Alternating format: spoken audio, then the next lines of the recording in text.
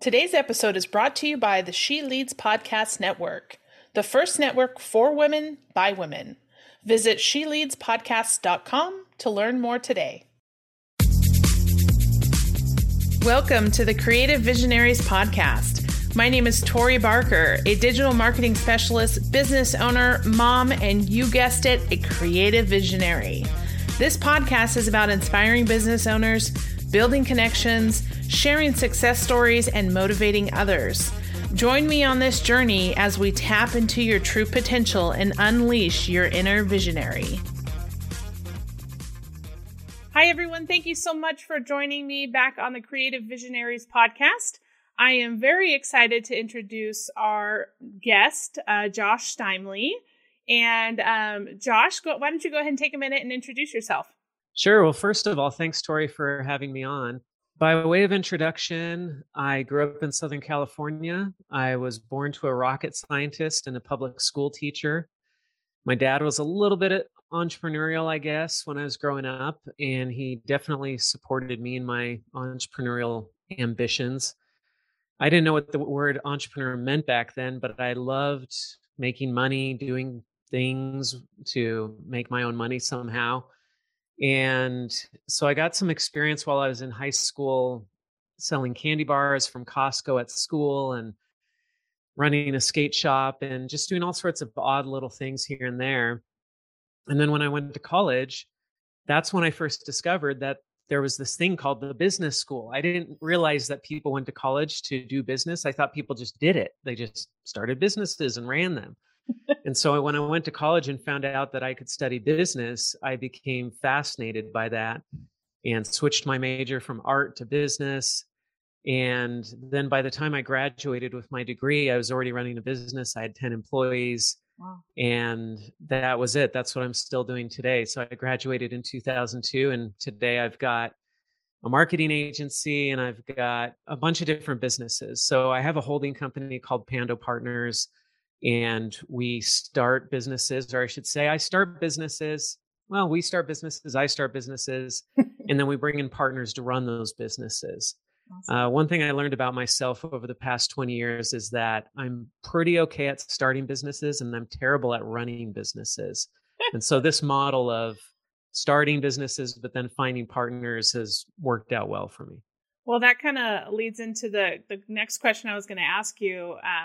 Since the podcast is Creative Visionaries, do you see yourself as a visionary? And when did that aha moment happen for you? I am definitely a visionary, the way that Gino Wickman talks about visionaries and traction and rocket fuel in those books.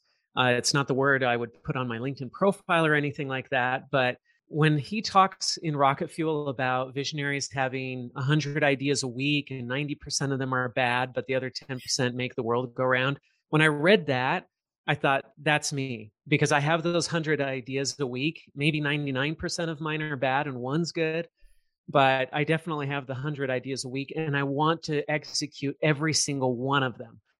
And so I have tons of ideas, but I didn't really get that paradigm of visionary versus integrator, or what a visionary entrepreneur was, until I read that book, Rocket Fuel, which was probably maybe 4 or 5 years ago that I read that. Yeah. Until that point, I was struggling because I wanted to do it all. I had a mentor back in, probably around 1999 when I was starting my businesses. And he said that most entrepreneurs fit into a certain niche, and like they're really good at starting businesses, or they're good at kind of the middle stage of managing, or they're good at scaling. When he said that, I thought, well, I want to do it all.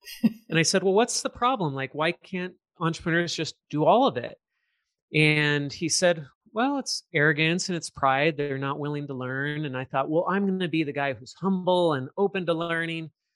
And then I just struggled for the next 15 years trying to figure out, like, why is nothing I'm doing working? And when I read Rocket Fuel, I realized this is a huge part of why things are not working out for me. It's because I'm trying to start and run businesses at the same time. And I need that integrator person who just chugs away and gets stuff done. And that is not me. And once I came to grips with that, then everything changed for me.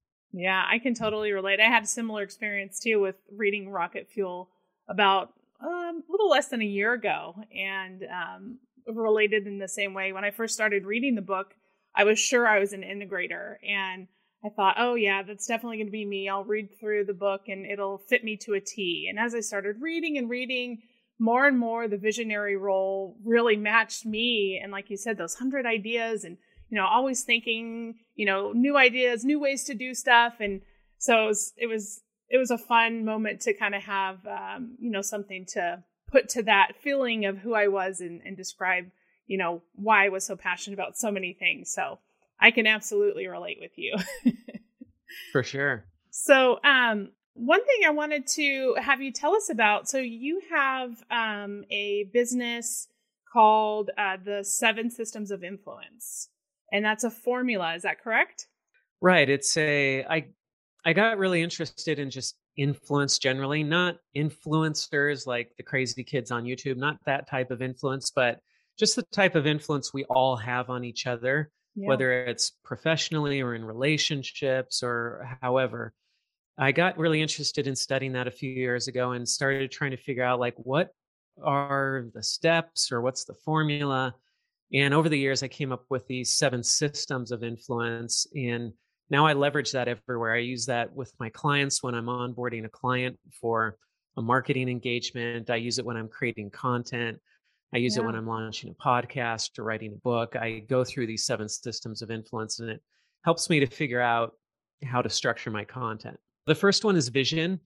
Before we create something, we have to have some idea of what it's going to be, a vision of what we want the outcome to be. And once we define that vision and we've got a clear picture of what we want to create, then the next system is Genius Zone, that's the combination of talents, skills, experience, knowledge that you have that makes you unique. So, for example, I grew up skateboarding, and by itself, that's not that unique. I mean, there are 20 million skateboarders out there. So I'm not special as just a skateboarder, but I also own a marketing agency. And so when you overlap marketing with skateboarder, and especially somebody who owns a marketing agency with skateboarder, I don't know. I'm sure there's some marketing agency owners out there who skate like I do and love the skateboarding world like I do, Yeah. but there probably aren't more than 10 or 20 in the entire world. And so when you overlap those 2 zones, which I call expert zones, you get a potential genius zone where you say, this is a place, this intersection, I could live here and I could do amazing things, because I could go to like a Nike and say, hey, I really understand skateboarding, but I also really understand marketing. And I can help you sell a lot of shoes to kids who skateboard because of those dual zones of experience. And we all have multiple genius zones, and we find them by listing out all the things that we know something about, all our expert zones. And then we start overlapping those and see what comes up. And it might be that, you speak a certain language or you lived in a certain country, but you also have certain experience in a certain industry, and maybe you know certain people, and you just start overlapping these things and you realize, if I focus on that zone, Right. then that's where I can add the most value, make the most money, make the biggest impact in the world, is where there's one of those genius zones. So that's system number 2. System number 3 is your ideal audience. So it's, who do you want to impact? Who do you want to change? Who do you want to influence? Who do you want to motivate? And it's different for everybody, and it's different on the situation. So I'm a parent. So when I'm looking at, hey, how does this trash get taken out today? That's my vision, right? The trash will get taken out today. Yes. Well, who do I need to influence? Well, I could do it myself. I'll have to influence myself in that case, or I can try to influence one of my kids to do it. And in that sense, my genius zone is I'm the parent, Yeah. and my ideal audience is my kid that I'm going to try to get to take out the trash. In a professional sense, it might be my genius zone is the marketing and the skateboarding. And then my ideal audience is, well, maybe it's Nike if I'm pitching Nike, but if I'm already employed by Nike, then my ideal audience becomes the consumers, Right. which might be the kids who are buying the shoes, or it might be their parents who are actually buying the shoes. So I have to think about who that ideal audience is. Number 4 is content.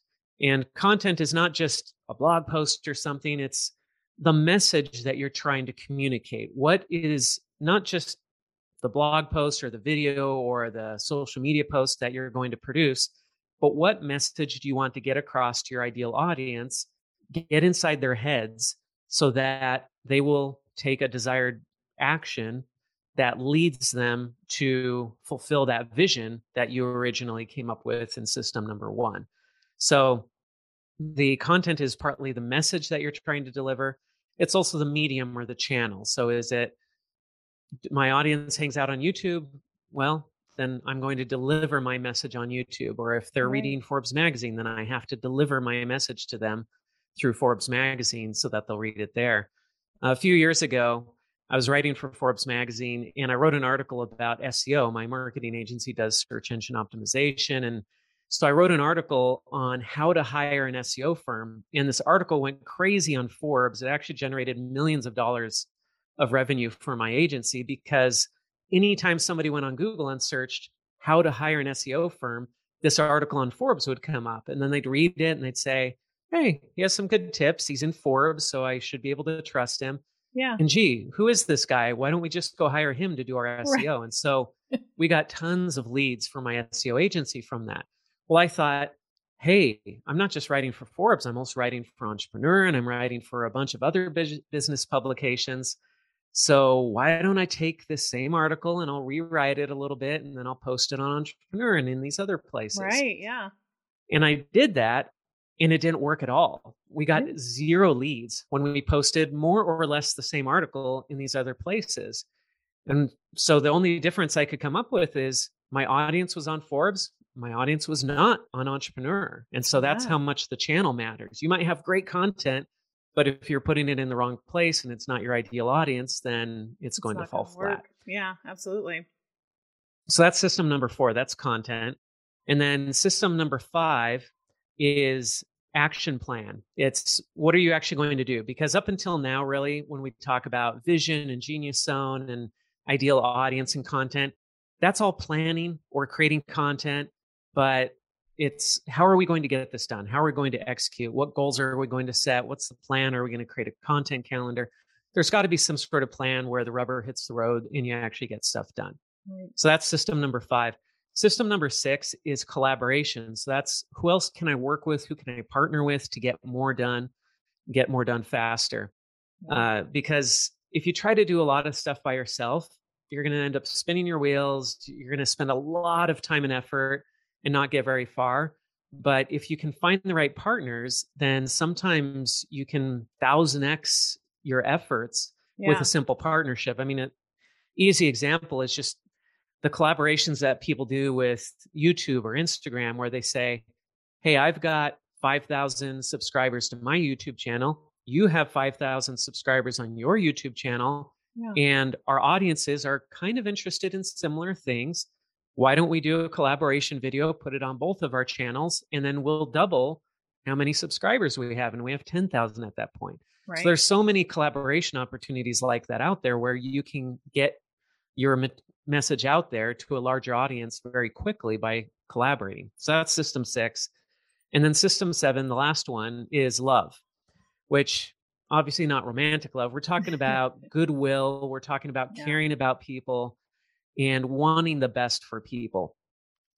No matter what you do with the other 6 of the 7 systems, you could do all the other 6 things right. But if you're missing that love, it's going to fall flat because people will sense it. They'll sense that you don't care about them. You're just in it for the money or for the transaction. At the same time, if you get system 7 right and you get the other 6 wrong, people will forgive you. They'll say, you know what? This is terrible content. He delivered it in the wrong place, but I saw this and I can just sense that this is a good guy or a good gal or a good company. They want what's best for me and they'll trust you because they sense that love or that goodwill or that caring. And so system number 7 is really the key to making all of it work. If that's not in place, we have less influence. I mean, think about kids. If you have kids, you know that if you don't care, if you're just angry at them and you're just trying to get them to do stuff because you want them to get it done, then they sense that and they don't respond very favorably. But if they know that you care about them, they'll forgive a lot of mistakes that you make as a parent. Yeah. I was reading your book, which we'll talk about in a little bit, 60 Days of LinkedIn Mastery. And in there, you touched on the collaboration part and how kind of the topic of abundance, right? Why can't two marketing companies work together? Because there's so much business out there for everyone. And, having that authenticity and, abundance mindset. Talk a little bit about that, because I really like that aspect that you have and the mindset that you have on that. Yeah, it's when I talk to clients and we talk about, especially system 3 in the 7 systems, we talk about ideal audience. And what I see a lot is people will cast a wide net and they say, well, my ideal audience is entrepreneurs. And I'm like, well, let's get a little more specific, because there are millions of entrepreneurs out there. And if you go out with a message and you say, hey, are you an entrepreneur? You might be interested in my XYZ. Nobody's going to listen, because nobody really matches up with that and says, hey, he's talking to entrepreneurs. I'm an entrepreneur. Nobody thinks that way. But if you say something like, hey, if you are a 23-year-old male entrepreneur in Salt Lake City, Utah, who's starting a SaaS company, and you are $50,000 or more in debt, then I've got a message for you. Well, now you might be worried, saying, well, wait, I just excluded so many people from that message. But at the same time, if that matches up with somebody out there and they hear that, they're going to say, whoa, this person is talking directly to me. There aren't that many of me around, but that person's message, like, I've got to listen to this message, because they just called me out and they identified exactly who I am. And for a lot of people that I work with who are consultants or companies where it's not a mass market type of product, I ask them, how many new clients do you need this year to totally change your business, to totally change your life? And for some people, it's 5. For some people, it's 20. For some people, it's 50. And then I ask, well, how many of those people, your ideal audience, I mean, if you really drill down, how many of those people are out there? Well, gee, tens of thousands. So why are you targeting millions of people that you don't want to work with when you could target the people you really want to work with? And just zoom in on those people and only work with the people that you love working with. And so I'll ask them a few if this, then this, or would you rather type questions where I'll say, like, would you rather work with clients who have lots of money or no money? And most people would like to work with clients who have lots of money. Okay, so why aren't you making that part of your messaging to say, I work with clients and we charge $10,000 a month? Oh, well, then I'm going to lose all the people who only have 5,000. Well, who cares? You're getting the people who will pay 10,000. Why do you care about losing the people who only pay 5? Or would you rather work with clients that are near to you or clients that are far away that you have to travel overseas to go see? Well, but I don't want to exclude the international ones. Well, why? If you only need 5 clients and you would prefer to work with people face to face and just drive 15 minutes instead of flying across the country, why don't you say, I only work with clients in Arizona or Utah or New York or wherever it is that you are, and say, I focus on this geographic area, narrow it down. And the thing is, when you narrow down, you end up getting more of those clients that are your ideal clients. But because of fear, so many people try to cast that wide net and get as many as they can, and they end up getting nobody. Right. Yeah, I love that. It's almost, you start with a mindset shift before you do anything else, because it's figuring out, why you do it a certain way and why you niche down and getting that ideal client or customer because of the efforts that you're doing to be more, focused on who you're looking for. So I love that. So then one other thing I wanted to talk about, I love, I know you have multiple businesses, and so I'm kind of jumping all over the place, but I wanted to talk about the published author. So tell everyone about the published author, the podcast, how that all works, where that came from, because that to me is a fascinating concept and idea. And so I'd love to have you share the message about that to the audience. Well, you and I are both visionaries, and so you know how this goes. You're running your business, and then as you're running a business, you come up with an idea, or you confront a problem, or you see an opportunity, and you're like, well, I could do that too. And then the next thought is, well, why not? Why shouldn't I do it too? And of course, everybody around us is like, no, just run your one business, just focus on your one business. But we're like, no, I'm going to start this other business and it's going to be awesome. And I'm going to have two businesses then. And that's how we get sucked into running like 10 businesses at the same time. Yeah. And so that's kind of what happened with Published Author is I had my marketing agency, MWI. And in 2013, I started writing for Forbes, and that led to writing hundreds of articles for 24 publications. And then that led to a book deal. And my first book came out in 2016. Maybe I finished it in 2015. I think it came out in 2016. And once I'd written that book, it took so much work and I put so much effort into writing that book. And I learned so much about the publishing process that I felt like, well, now I can't not write another book because I've gained all this knowledge. Yeah. And after I wrote that book, I started working on this LinkedIn book. But what else happened was people started coming out of the woodwork and asking me for advice on how to do it themselves.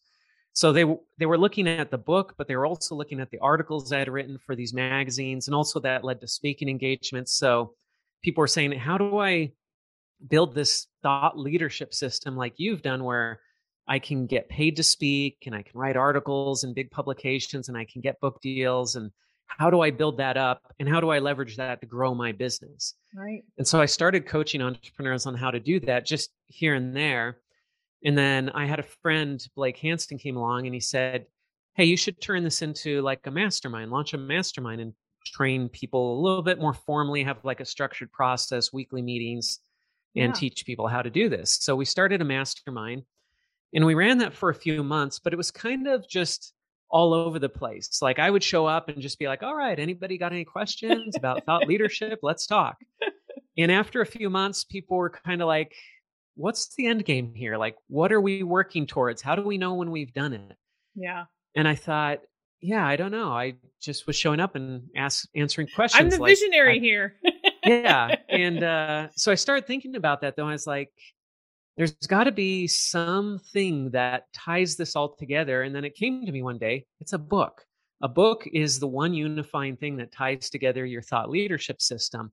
Not that everybody has to have a book, but you look at all the public speakers who are getting paid big money, almost all of them have a book. Yeah. And you look at the people who are selling courses online, they've often got a book and the course is based on the book. And so I just started looking at how a book seemed to be this one thing that you could do that could really launch everything else and make the biggest difference for everything else that you might want to do.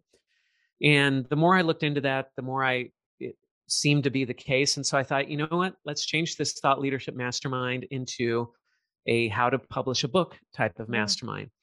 And so that's where Published Author came from, was this idea of, hey, let's help entrepreneurs write business books, nonfiction how-to books that they can then leverage to grow their business. So if you've got an accounting firm, you write a book about accounting that will attract your ideal audience and bring them in and help them to know, like, and trust you. And then they want to hire your business because, hey, you're the person who wrote the book on that topic.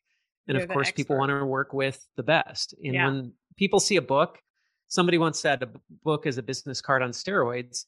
And I mean, it's amazing because if I send a piece of direct mail to somebody, they'll throw it away. But if I send a book to somebody, which is 200 pages of effectively advertising, they'll actually read it and thank me for it.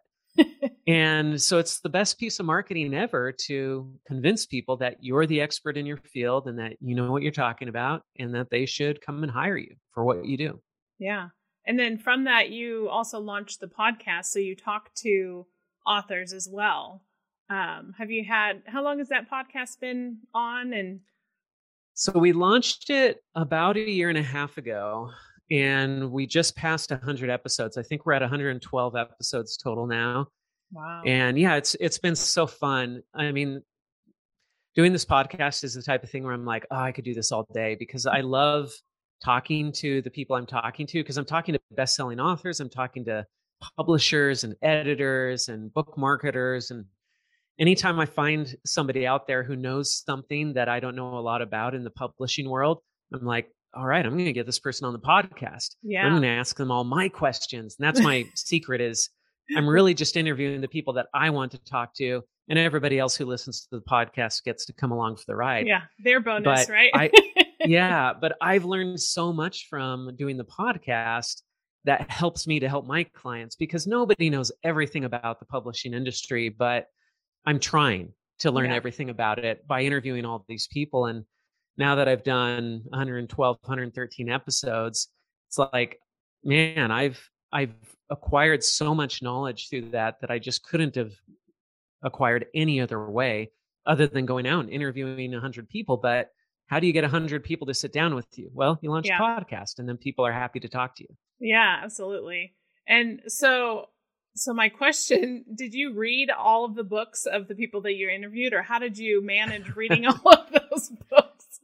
No, I didn't. I have a friend, Doug Burdett. He runs the Marketing Book Podcast, and that's one of his rules is he reads the book of everybody he interviews on his podcast.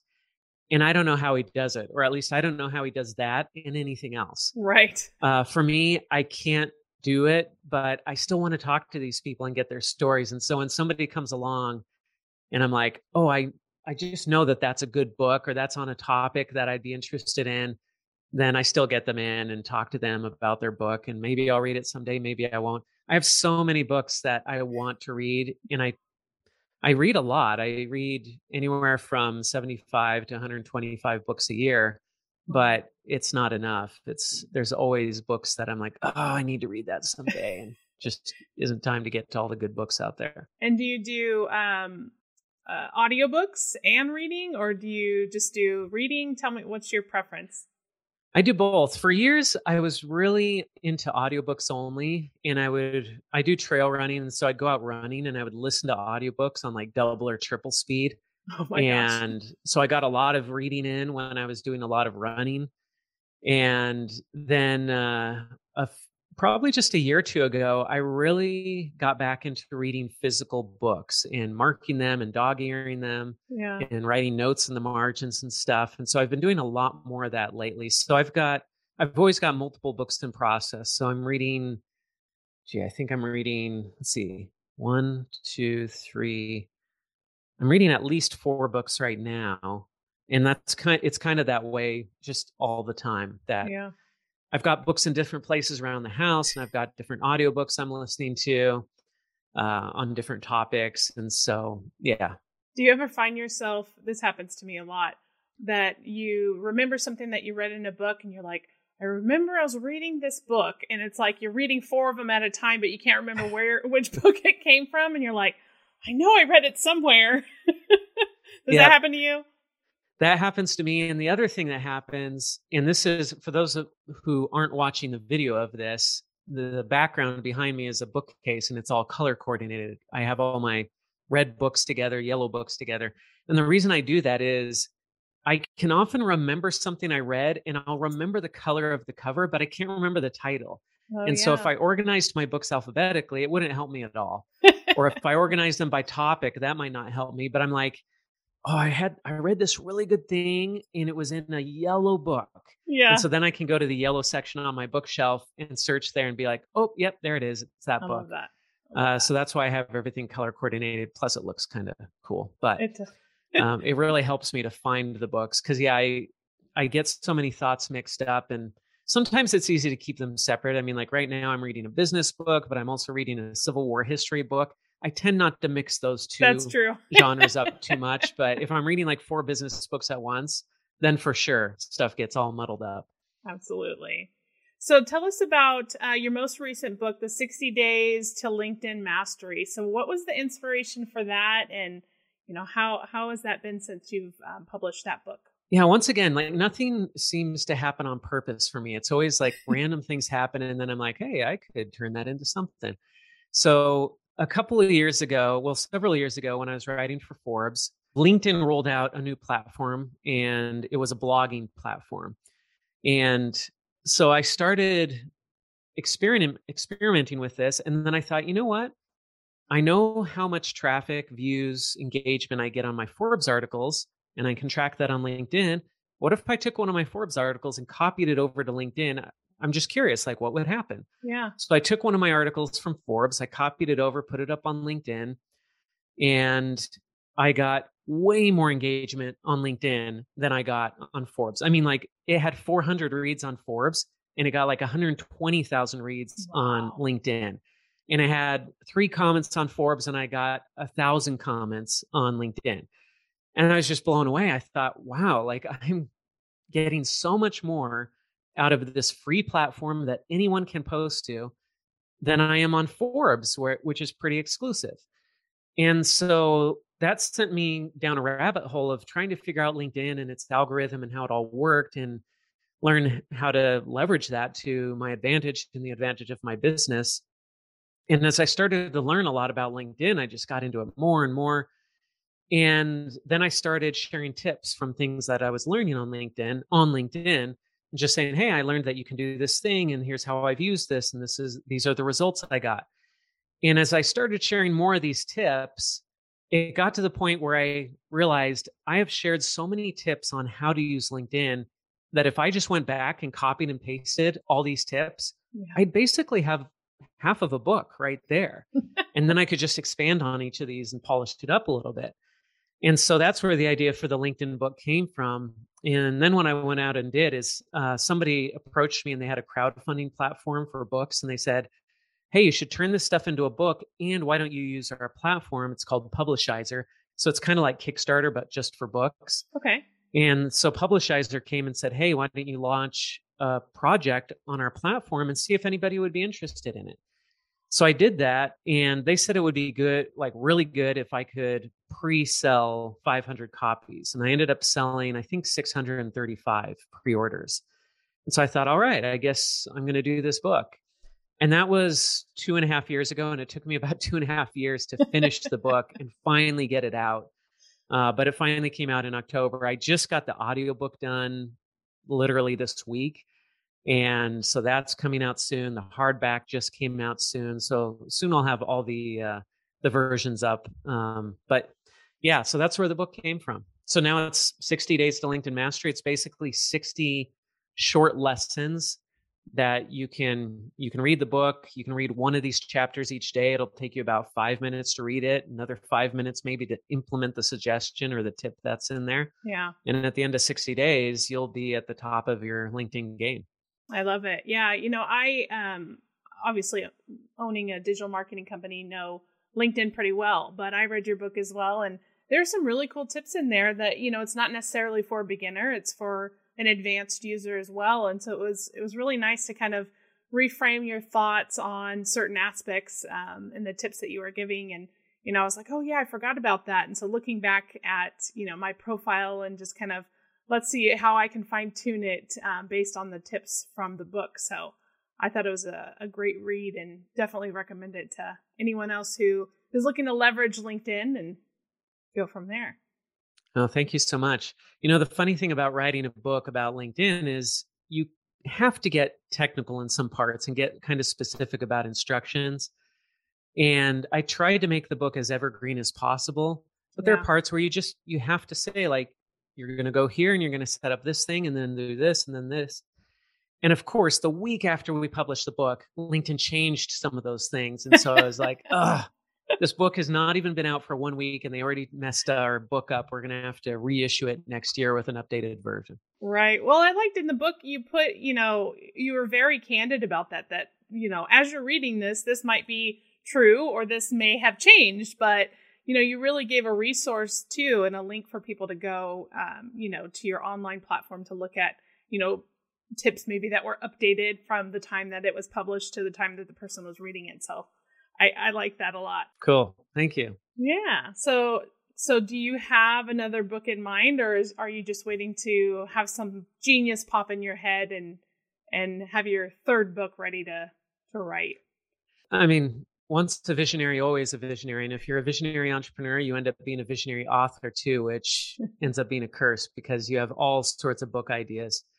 And so I'm working on several books right now, which I shouldn't be doing. I should work on one at a time, just like I should probably work on one business at a time. But oh well, I'm working on a bunch at the same time. So I'm working on a book for the 7 Systems of Influence. That's kind of my baby. That's the one that I would like to be the big one. I'm also working on a personal book that's a memoir about adopting my daughter from China. She was adopted as a 14-year-old. And we brought her home about 2.5 years ago and had kind of a miraculous experience finding her, searching for her, finding her, bringing her home. So I'm writing a memoir about that. I'm not sure that will ever actually be public, but it's a book and I'm writing it. I love it. And then I'm also writing a book about education, which is childhood education is something I care a lot about. My mother was a public school teacher and I've been involved with that for years. So I've got a book called The 4 Fundamentals of Education I'm working on. And then I'm ghostwriting another entrepreneur's book right now, helping him work through his book and as kind of a book coach. So yes, there are a bunch of things in the works. I don't know which one's going to be done first. Well, that's all exciting. And, I love to see those ideas and stuff come to life. And I'll definitely be looking forward to seeing those come out. And we'll be following you to see the next book. And I wanted to first say thank you for having you as a guest on my podcast and giving me the opportunity to share your story with my audience. Thank you so much. I appreciate you having me on the show. Awesome. Well, thank you again, and we'll talk soon. Thanks so much for listening to the Creative Visionaries podcast. If you've enjoyed this episode, make sure you subscribe, leave us a review, or share with a friend. Also, make sure to visit us online at creativevisionariespodcast.com. You can also follow us on Facebook, Instagram, or LinkedIn. And stay tuned for more episodes to come. And remember, it's time to tap into your true potential and unleash your inner visionary.